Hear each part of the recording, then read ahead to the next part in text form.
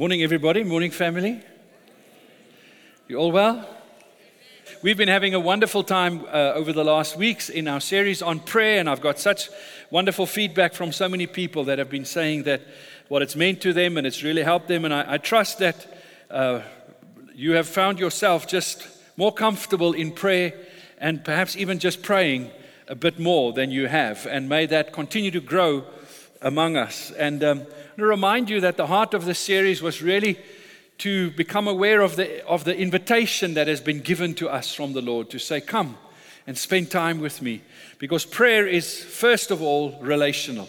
It's about our relationship that we have with the Lord. When we pray, we're not just talking to some higher power, some force, and pouring out our needs and asking. We are speaking to our Father. And we are growing in our relationship, our love relationship with Him as we pray. And I trust that that'll continue going forward for us. But today in this last session of this series, we're going to be talking about spiritual warfare. And I want to take you to Matthew 6 verse 13, which is where Jesus now begins to end the prayer that He's told us that when we pray, we should pray the following things. And He includes in that this statement or this prayer that He said we should be praying. And lead us not into temptation, but deliver us from the evil one. Deliver us from the evil one. Some may say that that's quite a negative way to end a prayer. Deliver us from the evil one. Isn't it better to focus on all the positives and the good? Why should we wrap up a prayer with these thoughts? Deliver us from the evil one. One of the things I certainly appreciate about the Bible, about Jesus, and about our faith, our Christianity, is that we do not ignore the problem. We don't try and cover it up. We don't make as if it doesn't exist. You'll so often find in different ways that people may pray or meditate that it's about trying to ignore the problem. It's sometimes when people pray, it's like it's escapism. They're practicing a place where they're saying, you know, I just want to find peace and separate myself from the problem and act like there's not a problem. Now, that's not what we do in prayer. In prayer, we face head on the reality of the evil that is in this world.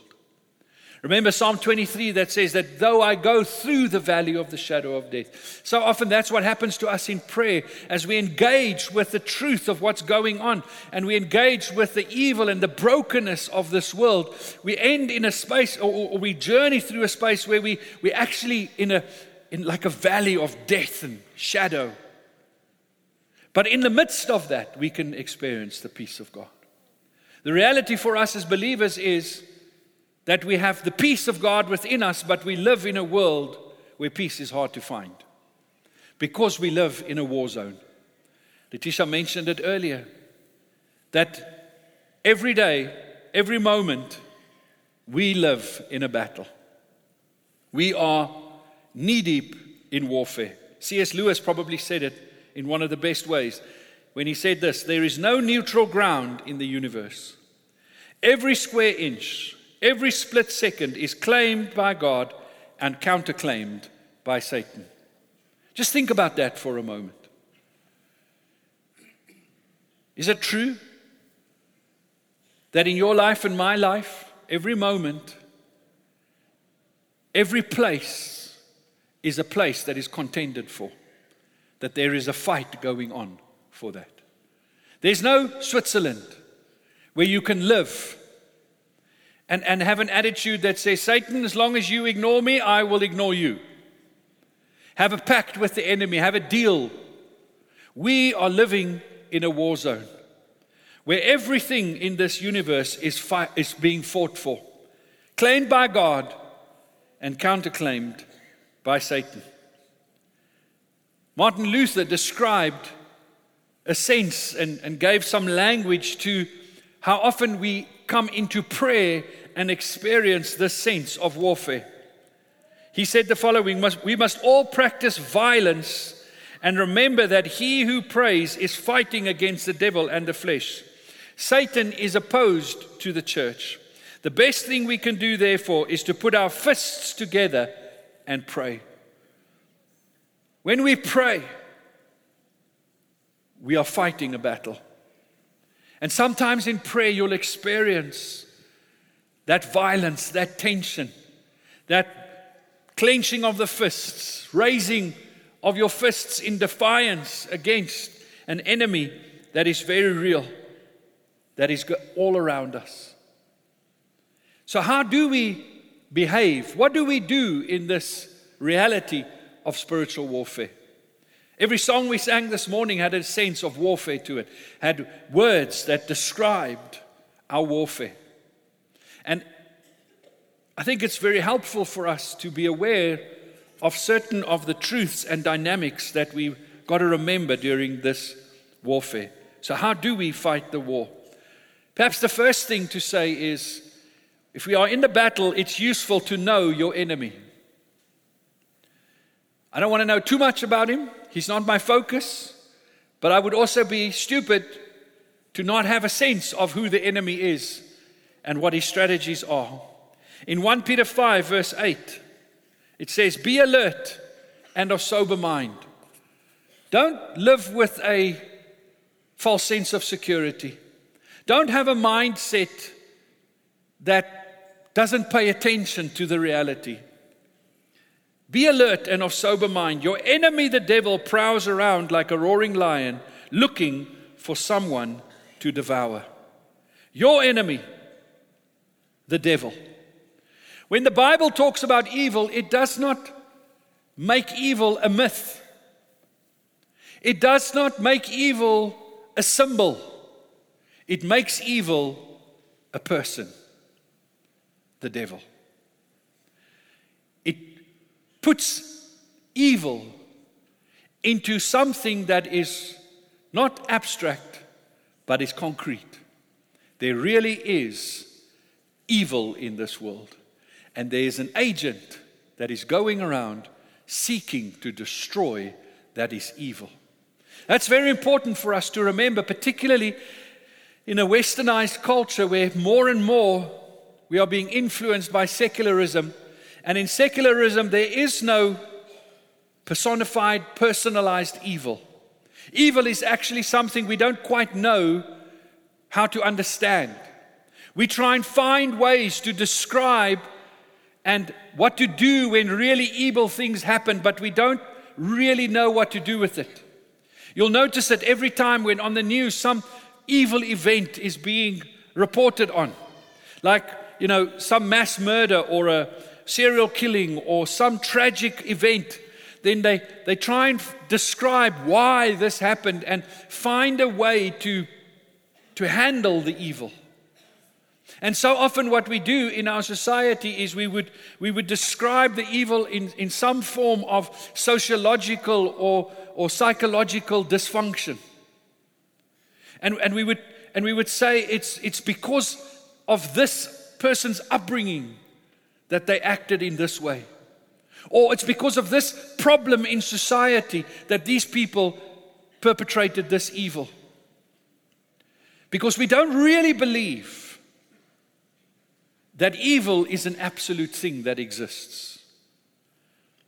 As it was put by Andrew Delbanco, he said the following: "We have jettisoned in the West the idea of cosmic evil or transcendent evil or supernatural evil. We don't believe in it. In fact, we don't like to use the word evil because it implies moral absolutes and value judgments. So we use medical terms. We talk about dysfunction, we talk about pathology. We don't use moral terminology. But as the 20th century has gone on, it has gone harder and harder to say that holocausts and ethnic cleansing and serial killing is just bad psychological and sociological adjustments. The Bible tells us there is an agent of evil. Yes, there are dysfunctions. Yes, there are pathological things that come into play. But we must never forget that lurking in the shadows, pulling the strings, manipulating, lying, creating fear, seeking power, is the devil, a being, a person of some sorts, who's going around, as the scripture says, seeking to devour. He has an assignment against you and an assignment against me. When Jesus was led into the desert by the Holy Spirit after he was baptized, he faced the devil for 40 days. He didn't face mythological evil. He didn't face symbolic evil. He faced the evil one.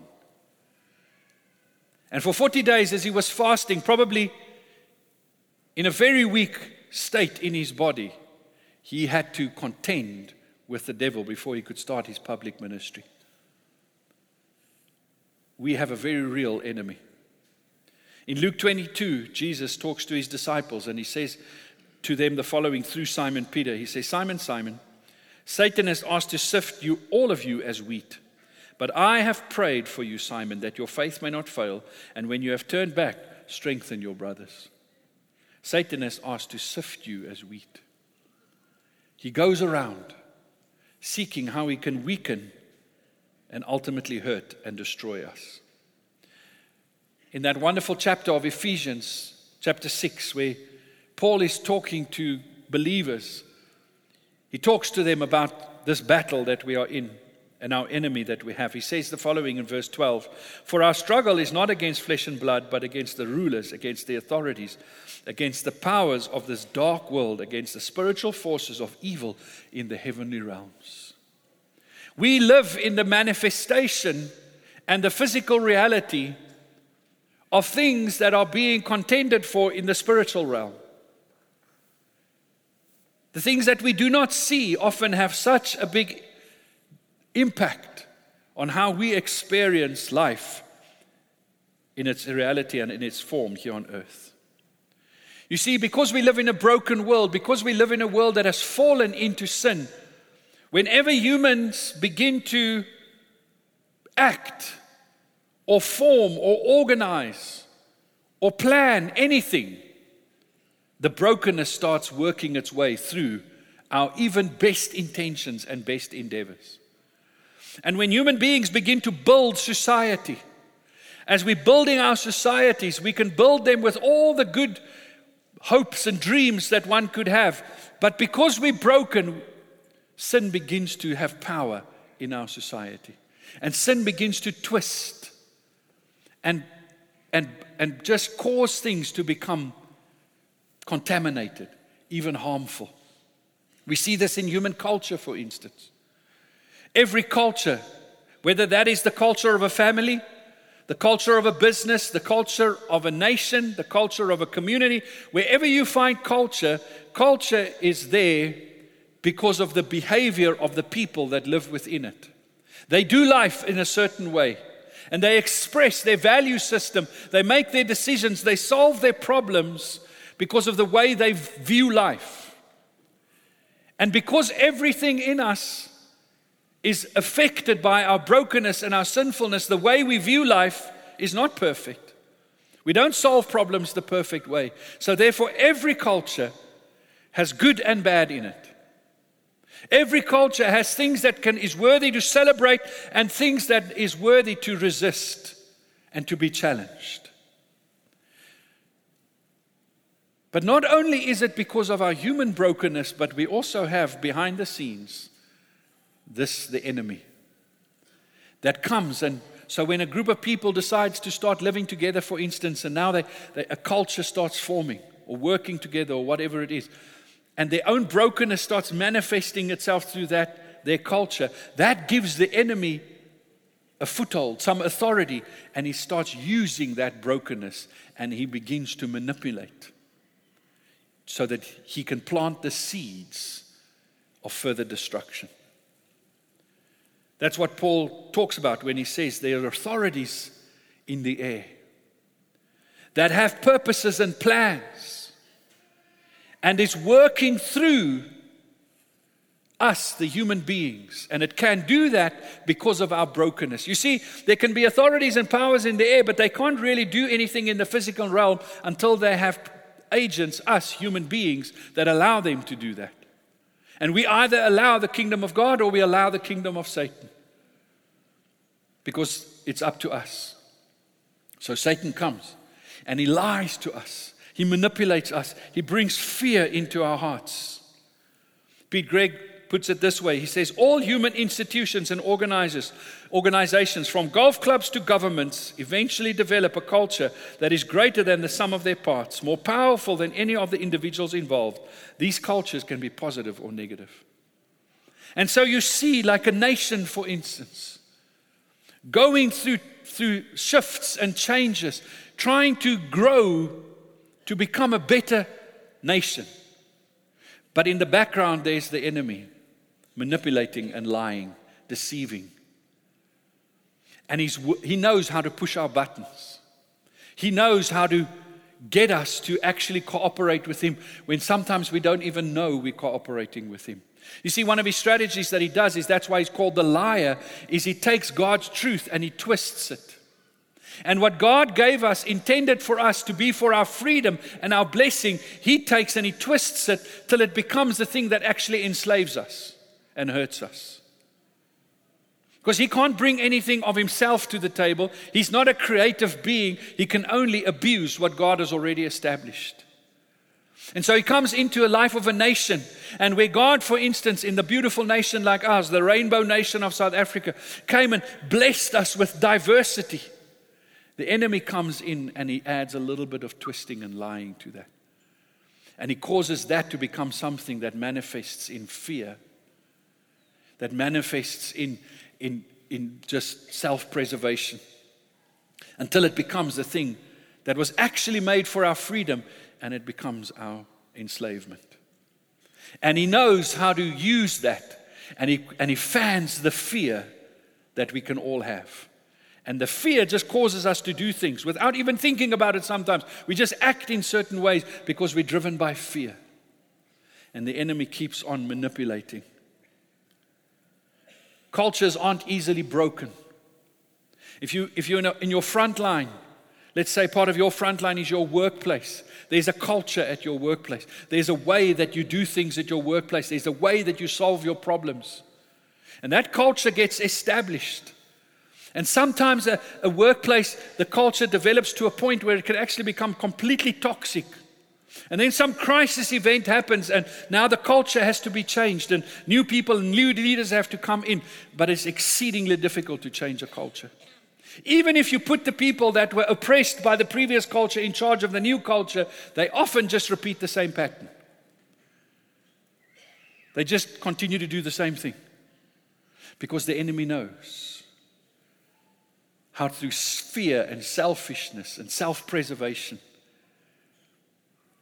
to manipulate us. And so human beings try consistently to break free from the things that hold us bondage and to change things. But we so often end up just at the same place, don't we? Because there's an enemy that manipulates, lies. Right now, our nation is in a particular point of contestation. We don't know who's going to be the president by the end of the week. And where there are these things happening, don't forget that there's an enemy with an agenda in the background. And he's lying and he's manipulating and he's pushing our buttons because he wants to make sure that he does not have any less authority to exact his agenda. And the enemy will even use good people for his purposes because good people buy into the lies of the enemy. And so how do we respond as Christians? We respond by saying we know there's an enemy. We don't just see what is visible to see. We also see that which is invisible. And we deal with that. We know there's an enemy that opposes. In Daniel chapter 10, we read the following. Do not be afraid, Daniel. Since the first day that you set your mind to gain understanding and to humble yourself before your God, your words were heard, and I have come in response to them. But the prince of the Persian kingdom resisted me 21 days. Then Michael, one of the chief princes, came to help me because I was detained there with the king of Persia. So the scripture literally tells us in this situation that Daniel was praying and seeking God's will to be done. And the angels were commissioned, but there was a battle going on in the spiritual realm that it took the angels 21 days to break through to Daniel to deliver the answer to the prayer. There's a battle going on. Now, I want to say, this event, for instance, in Scripture is a pretty rare event. You don't see this often repeated in Scripture, this pattern. And when something in Scripture is not securely, sustained with a number of Scriptures, it's very dangerous to begin to build a theology and a practice on it. So often people take this kind of thing way too far. Till every street has a demon that's in charge of it, and every person has an angel that's protecting it, and we become so involved with all of this, and that's not useful, and that's not what the scripture. Don't take it too far. I think the point is there's a battle in the spiritual realm, and we have to be aware of that battle, be aware of the enemy. Stanley Hauerwas put it like this. He said, the struggles we go through in this world is not simply your personal faults and foibles, your petty temptations and peccadillos. You are up against what we call the principalities and powers. Evil is large, cosmic, organized, subtle, pervasive, and real. The powers never appear as evil or coercive. The powers always masquerade as freedoms that we have been graciously given or as necessities that we cannot live without. So whether it's on a national or international front, or whether it's in your own personal life or in your home, there's an enemy trying to manipulate, looking to harm. But not only do we know our enemy, we know our authority. When we get to know the enemy, it can be very frightening. And it can cause us to feel so inferior and be anxious. But then that's when we turn our eyes away from the enemy and we begin to look at the truth. And the first thing we get to know there is we know our authority. He may be big. Evil may be cosmic. Evil may be pervasive. But it is not bigger than our God. Amen? Satan has power, but he does not have all power. Satan has strength, but he does not have all strength. Satan has plans, but he does not have all wisdom. That belongs to our God. And we are seated with our God in heavenly places. Ephesians 2 verse 6. Yeah, come on, let's give the Lord a round of applause for that. Ephesians 2, Paul writes into the context of Ephesus, a city that was like a city of idolatry with weird sexual practices and oppression. It was in the spirit, a dark city. And in this city now, the church was beginning to blossom. And a small church was taking shape and root and eventually became the largest church in the New Testament church. But in its early years, Paul was blowing on the embers and he was encouraging these Christians, these young Christians that were now facing this evil all around them. And he reminded them of this fact, and he said, and God raised us up with Christ and seated us with him in the heavenly realms in Christ Jesus. You may be small, living amongst this great evil, but don't fight your battle here, fight your battle from up there. You are not fighting as a little soldier, you are fighting as a general seated with the commander in the heavenly places. You have authority. At the name of Jesus, every knee will bow, every tongue will confess. As a child of God, I have the right to use that name.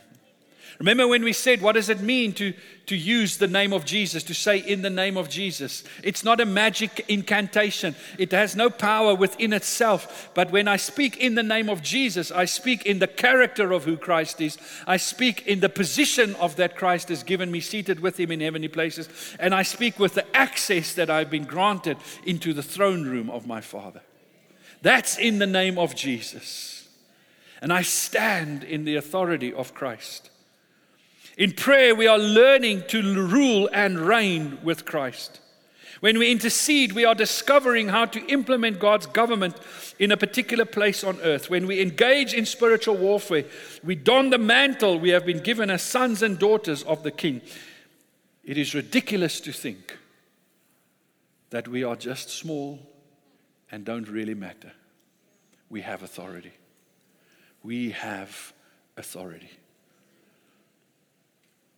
I remember years ago, Natasha and I were treated by somebody, and we went on one of these elephant excursions where they have these elephants that you can actually approach and interact with this elephant. So they had this massive elephant.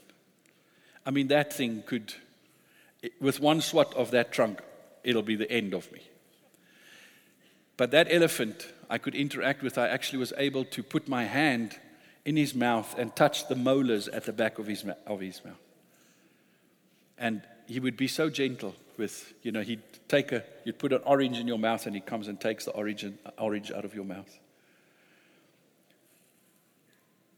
And he has learned the behavior that his power is actually subject to me in that moment. When you stand before the Satan, with all his bluster, with all his bravado, with all his trying to look so big and scary, you, little old you, have all the authority in that situation. Do not be frightened by him. We respect him, as the Bible says. We recognize his authority.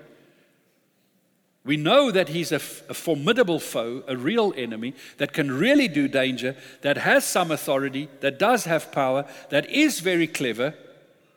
So we don't disregard him, but we have authority. That's why Jesus could pray, "Deliver us from evil." If we had no authority, how would we be delivered from evil? But I want you to think about that prayer of Jesus. Remember, he said, when you pray like this. So he's talking to all of us in the future. He says, in the future, when you're going to pray like this, "Deliver us from evil." But didn't Jesus die on the cross to deliver us from evil? Didn't the death of Jesus and the resurrection of Christ, wasn't that to deliver us from evil? Wasn't that the event that you and I became free from evil? So if we've been made free from evil on the cross, the evil that resides within us, I am no longer a slave to sin, but I am a slave to righteousness. My life is no longer governed by Satan. I'm no longer under the curse of sin and death. The curse of the enemy has got no more power over me. I have been delivered from evil. Do you believe that? If you're a child of God, if you're a Christian, do you believe that you have been delivered from evil? So why do we still pray, "Deliver us from evil"? You see, because you and I live in that in-between space now, where we have received the freedom in Christ, but we are still waiting for the fullness of that freedom to be delivered. My favorite TV series of all time is Band of Brothers. It's the story of Easy Company. In the Second World War was a parachute battalion.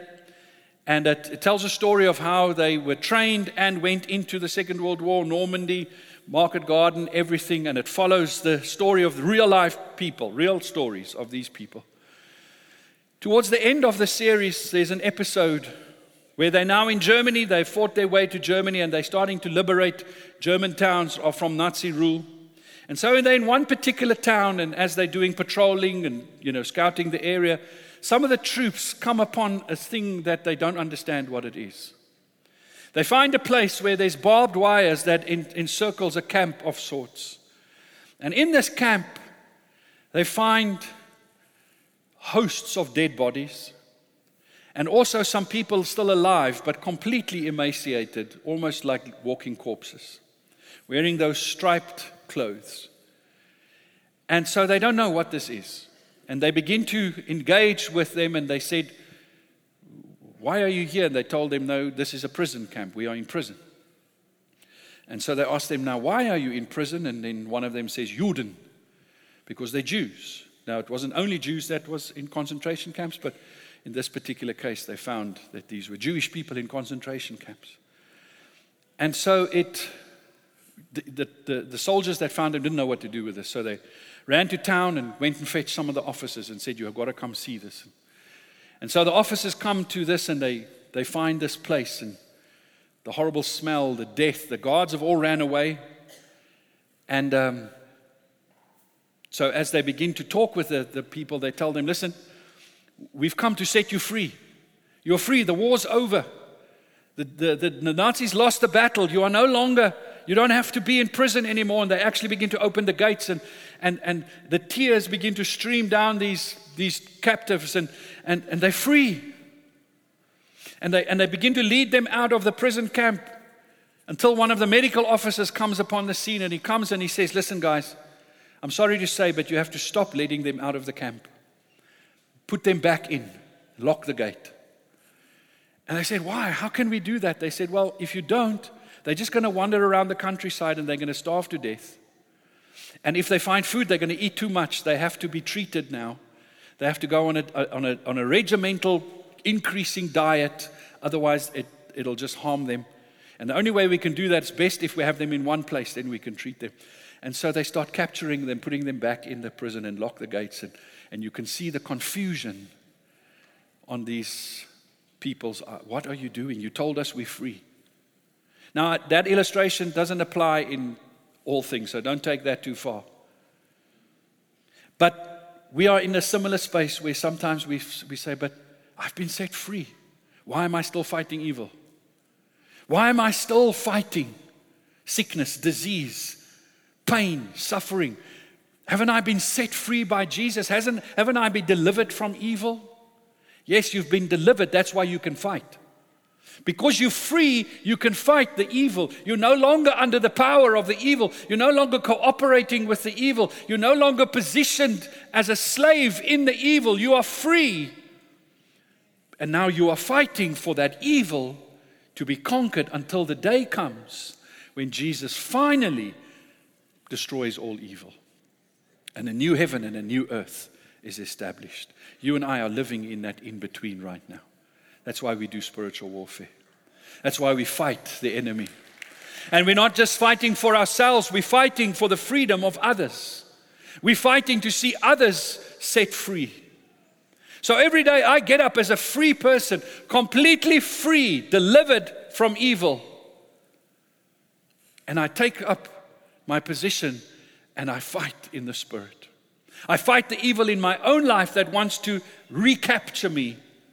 And I fight the evil in the world around me. Because I have been saved. I am being saved. And one day I will be completely saved. That's our experience as a Christian right now. N.T. Wright says the following: that to pray, "Deliver us from evil," is to inhale the victory of the cross, and therefore thereby to hold the line for another moment, another hour, another day against the forces of destruction within ourselves and the world. Satan has been defeated, and he knows this. So he's giving it his best to try and destroy and see what he can break down before his day is over. He is working very hard right now. And that's why us that have been made free need to stand. And Paul says, when you've done all to stand, stand.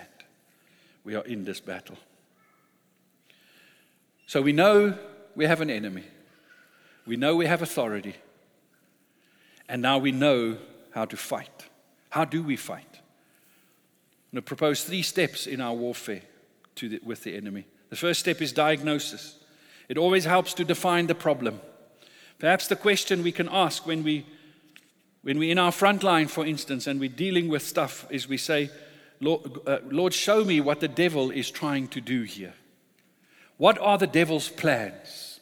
What is he trying to get right with this person's life, or with my company, or with my family, or wherever you are on your front line? What is the devil busy doing? What are his plans?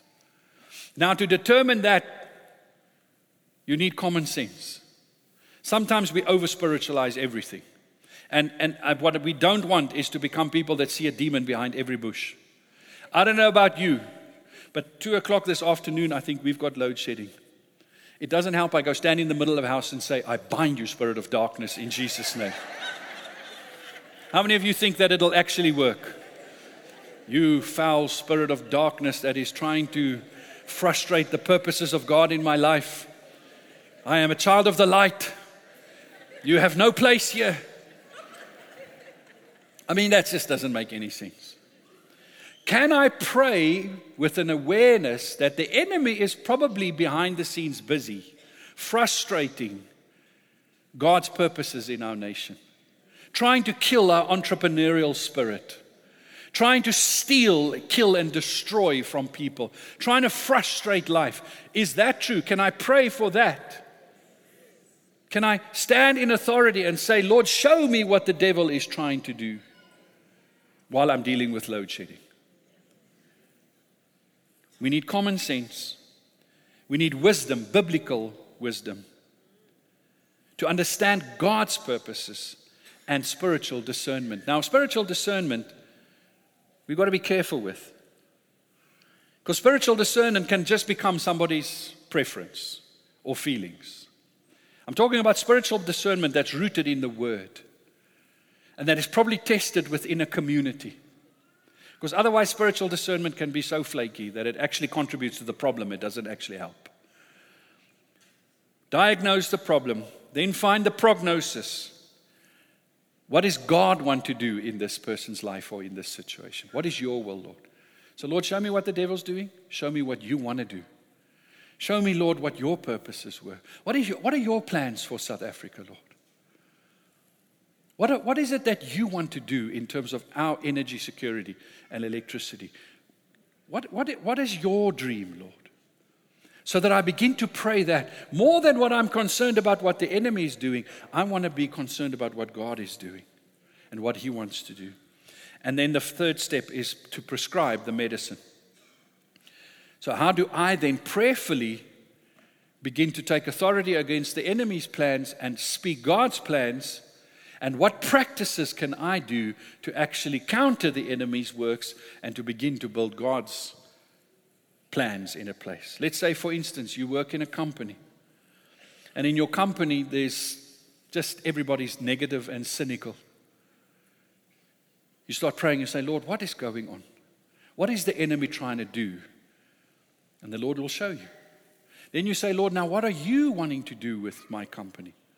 What godly order do you want to establish? And the Lord says, okay, this is what, and then you say, Lord, how can I contribute to that? And then the Lord may say to you, well, the first thing you can do is stop contributing to their cynicism and negativity by just saying the same things, being part of the problem. Then the Lord may show you His dreams and plans. Then you start saying, okay, Lord, now I'm going to speak that. I'm going to pray that. I'm going to find not overly spiritualized, silly things to say in conversations, but I'm going to start speaking hope. I'm going to start speaking the conviction that you give me in the conversations. And I'm starting to change and challenge the culture. That can be true of a family. That can be true in any situation. We must know how to fight. In Ephesians 6, Paul talks to us about taking on the full armor of God. And as you know, that most of the armor is defensive. The helmet, the breastplate, the belt, the shield. But when it comes to the sword, this is our offensive weapon. We are not just standing and defending. We are also called by God to take ground from the enemy, to take power away from him, to move him out of certain situations. And the way we do that is with the sword, which is the word. The same way Jesus did it. Remember when Jesus was in the desert, as I earlier mentioned. How did the enemy come against him? The enemy said, like Jesus was hungry, has fasted for 40 days. The enemy said to him, man, you're the Son of God. If you speak to this stones, they will become bread. Would it have been a sin for Jesus to speak to the stones to become bread? No. Would it have been wrong for Jesus to eat bread? No. But Jesus knew there's a higher thing going on here. There's a greater purpose. And he was not going to give in to his humanity, his human need. You see, and that's what the enemy knows us. He knows how to get us to give in to our human needs, our fears, our concerns, our hopes, our dreams. And he manipulates them. Jesus said to him, no, he said, it is written. Man shall not live by bread alone, but by every word that comes forth out of the mouth of God.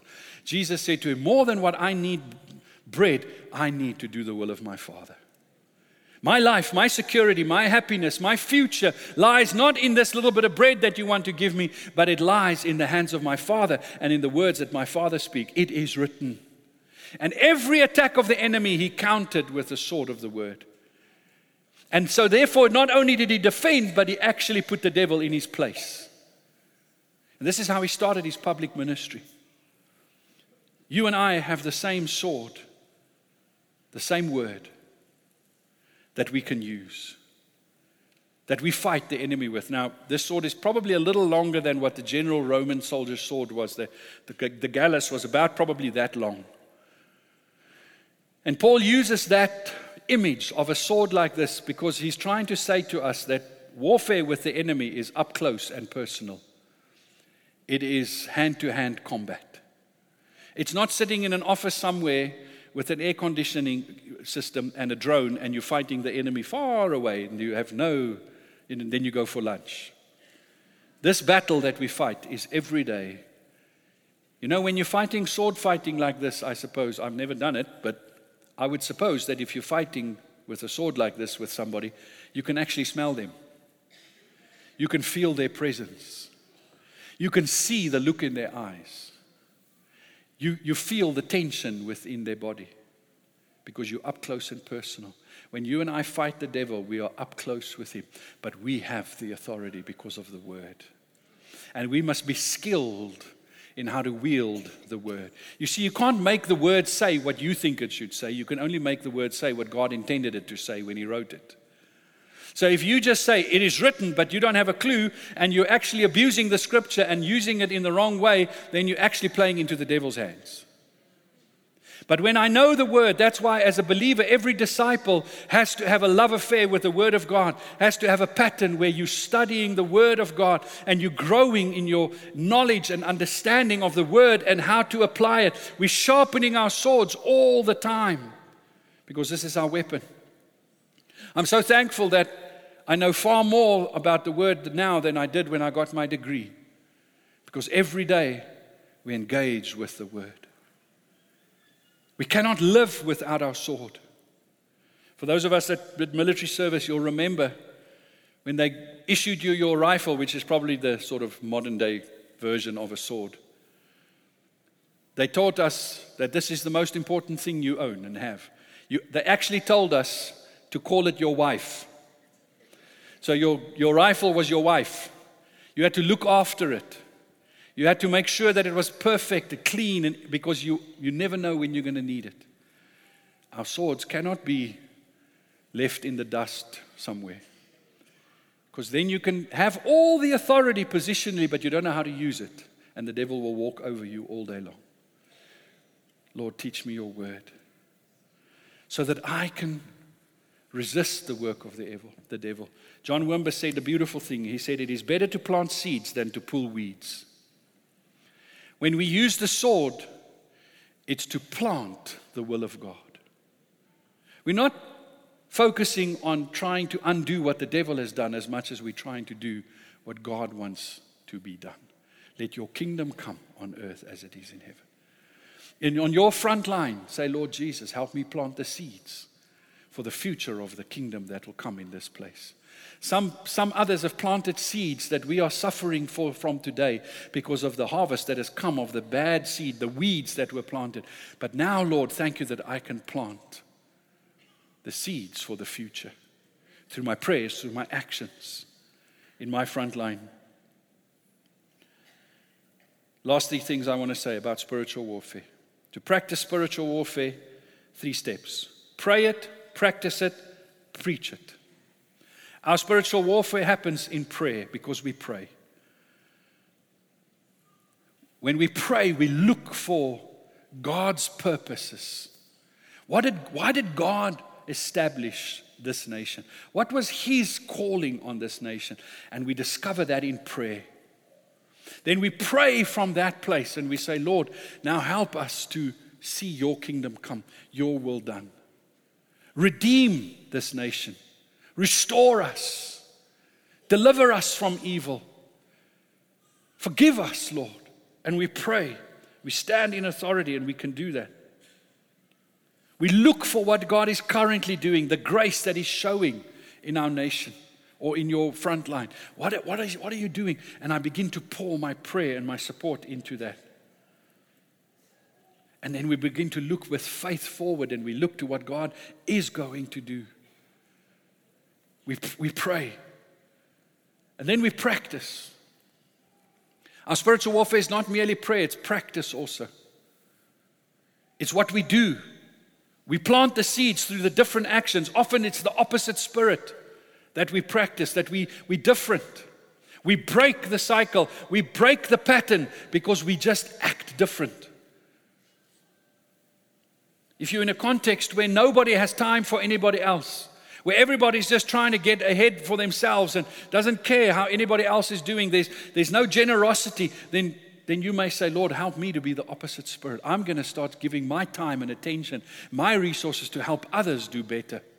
I'm going to invest in others. I'm not going to be all about myself. And you begin to do spiritual warfare and you break something.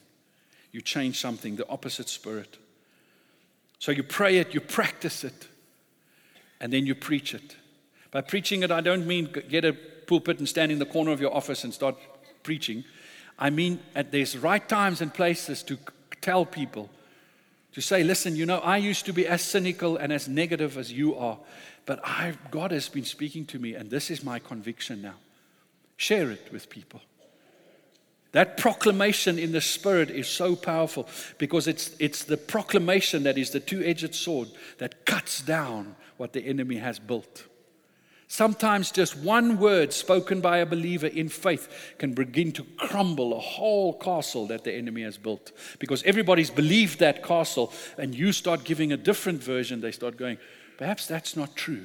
Because remember, everything the devil builds, he builds on lies. If you speak the truth, the lies begin to crumble. But as long as we're all speaking the same lies, it looks so powerful. It can be changed. Worship team, will you guys come and just join me? We are in a battle. Right now, you're in a battle. I don't know how the battle's manifesting in your life, but you're in a battle. I want you to stand with me this morning.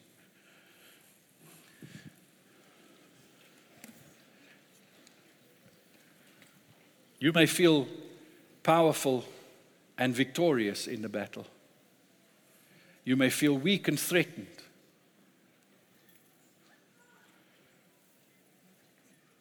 But we can come to Jesus.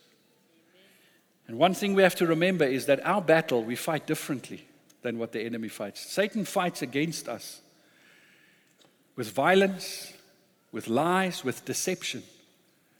We don't fight back in the same way.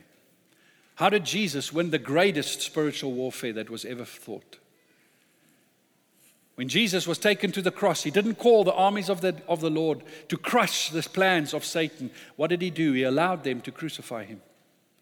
And Satan thought he won the war, but he lost the victory. Because Jesus conquered sin and death in that moment. Sometimes you and I will experience the pain of the war and feel like we're losing the battle, but we are winning the victory.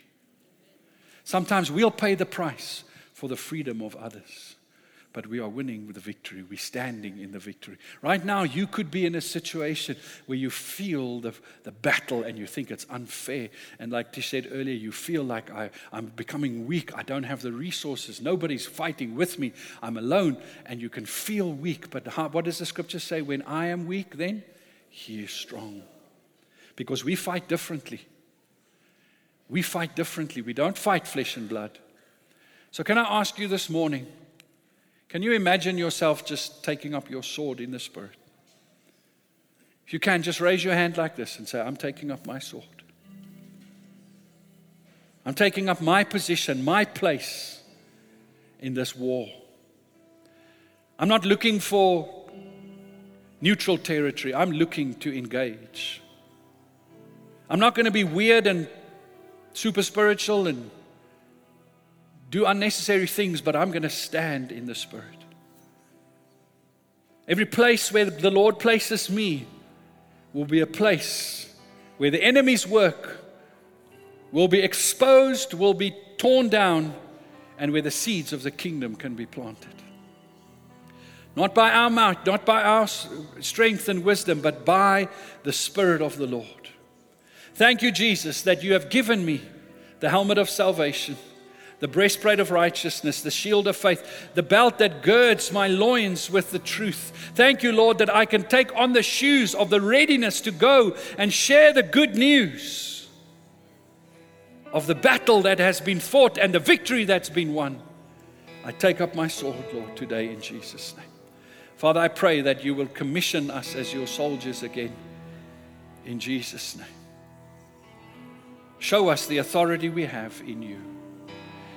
In our families, on our front lines, that we will war for your kingdom to come in Jesus' name. Thank you for being with us today. We look forward to seeing you tonight. We're gonna sing a song as we go out.